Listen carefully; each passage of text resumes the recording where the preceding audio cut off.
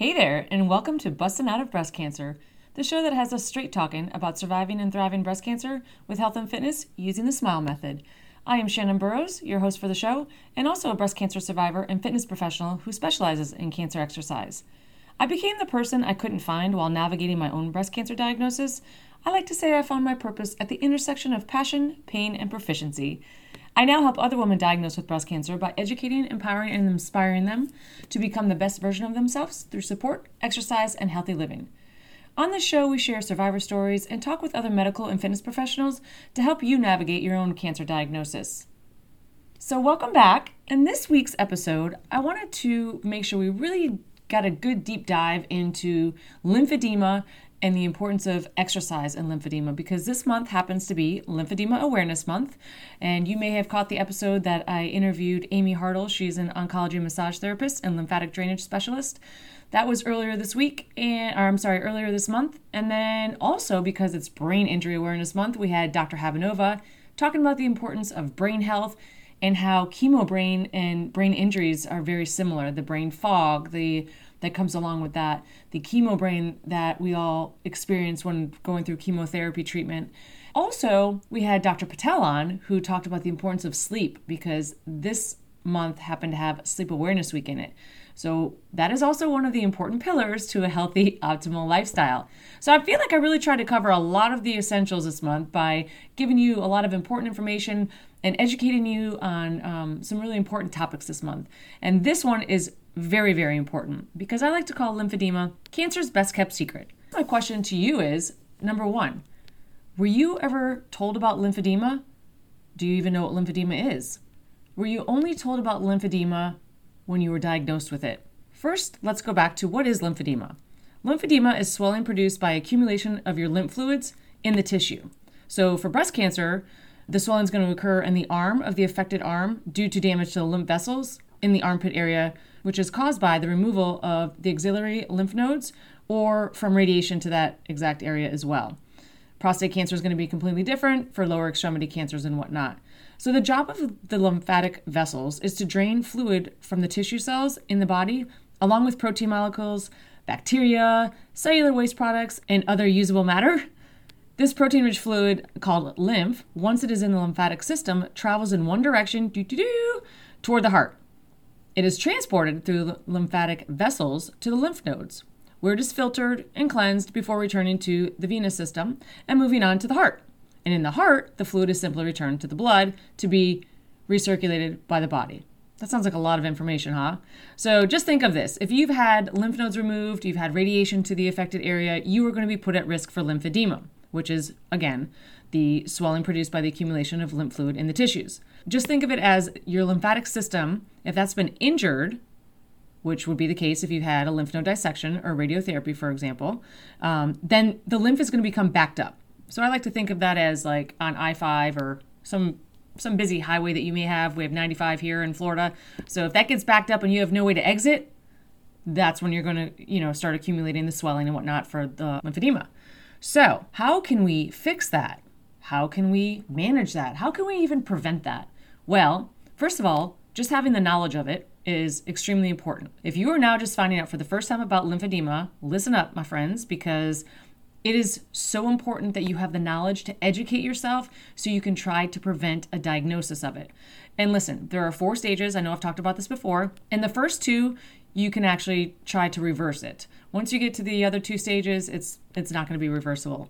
If you end up with a lymphedema diagnosis, you may be prescribed a compression sleeve. And that external pressure is to help the swollen limb, whether you have it, in your upper extremities or your lower extremities, depending on your cancer, your lymph node removal. And that pressure, coupled with the contraction of the muscles when exercising, encourages the lymph to move. If you're working with me and I know that you've been prescribed a compression bandage, I cannot work with you unless you're going to wear it. And that compression bandage can be and should be worn while you're gardening, while you're scrubbing, things like that. I have a complete list, actually, of different ways to prevent and or manage lymphedema in the course I just created, which is the lymphatic drainage exercises. And it's completely step-by-step done for you, upper and lower extremity exercises that you have for a lifetime. Because once you have lymph node dissection and or radiation, you are automatically at risk for the rest of your life. And you may not experience any swelling immediately. It may be 1, 2, 5, 10 years down the road. I actually met a survivor who she didn't even end up with lymphedema until 10 years later, and she had never been forewarned about it. So if I can give you the tips and tricks to help you prevent a diagnosis of lymphedema, my friends, please make sure you are aware of all the things you can do to prevent it. And that includes doing the lymphatic drainage exercises that I've put together for you to be done before and after an exercise routine, and actually just to be done daily, really. So let's talk about the importance of exercise and lymphedema. You know, it's funny because one of the most important and often overlooked components of exercise is breathing. Hello? Seems pretty obvious, right? But no. Breathing is so important. The way you breathe, I should say, is very important when it comes to exercising and doing your lymphatic drainage exercises. Not only does breathing allow your oxygen to be circulated through the bloodstream, but it's also effective for moving fluid through like a gentle pumping action of the abdominal muscles. So the fluid is pumped through the central lymphatic vessel in the chest cavity, stimulating that flow of lymph. So when you breathe in, you're using your abdominal muscles. The pressure in your chest cavity changes. Go ahead, try it. Breathe. Because the belly breath moves your diaphragm.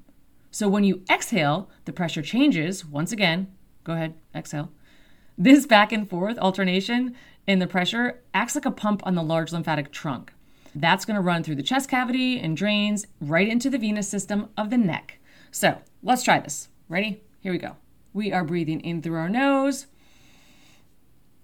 and exhaling out through your mouth, okay? Try it again. In through your nose and out through your mouth. And you should feel that. You should feel your chest expanding. You should feel that in your abdominal area to the point where your abdominal area goes flat.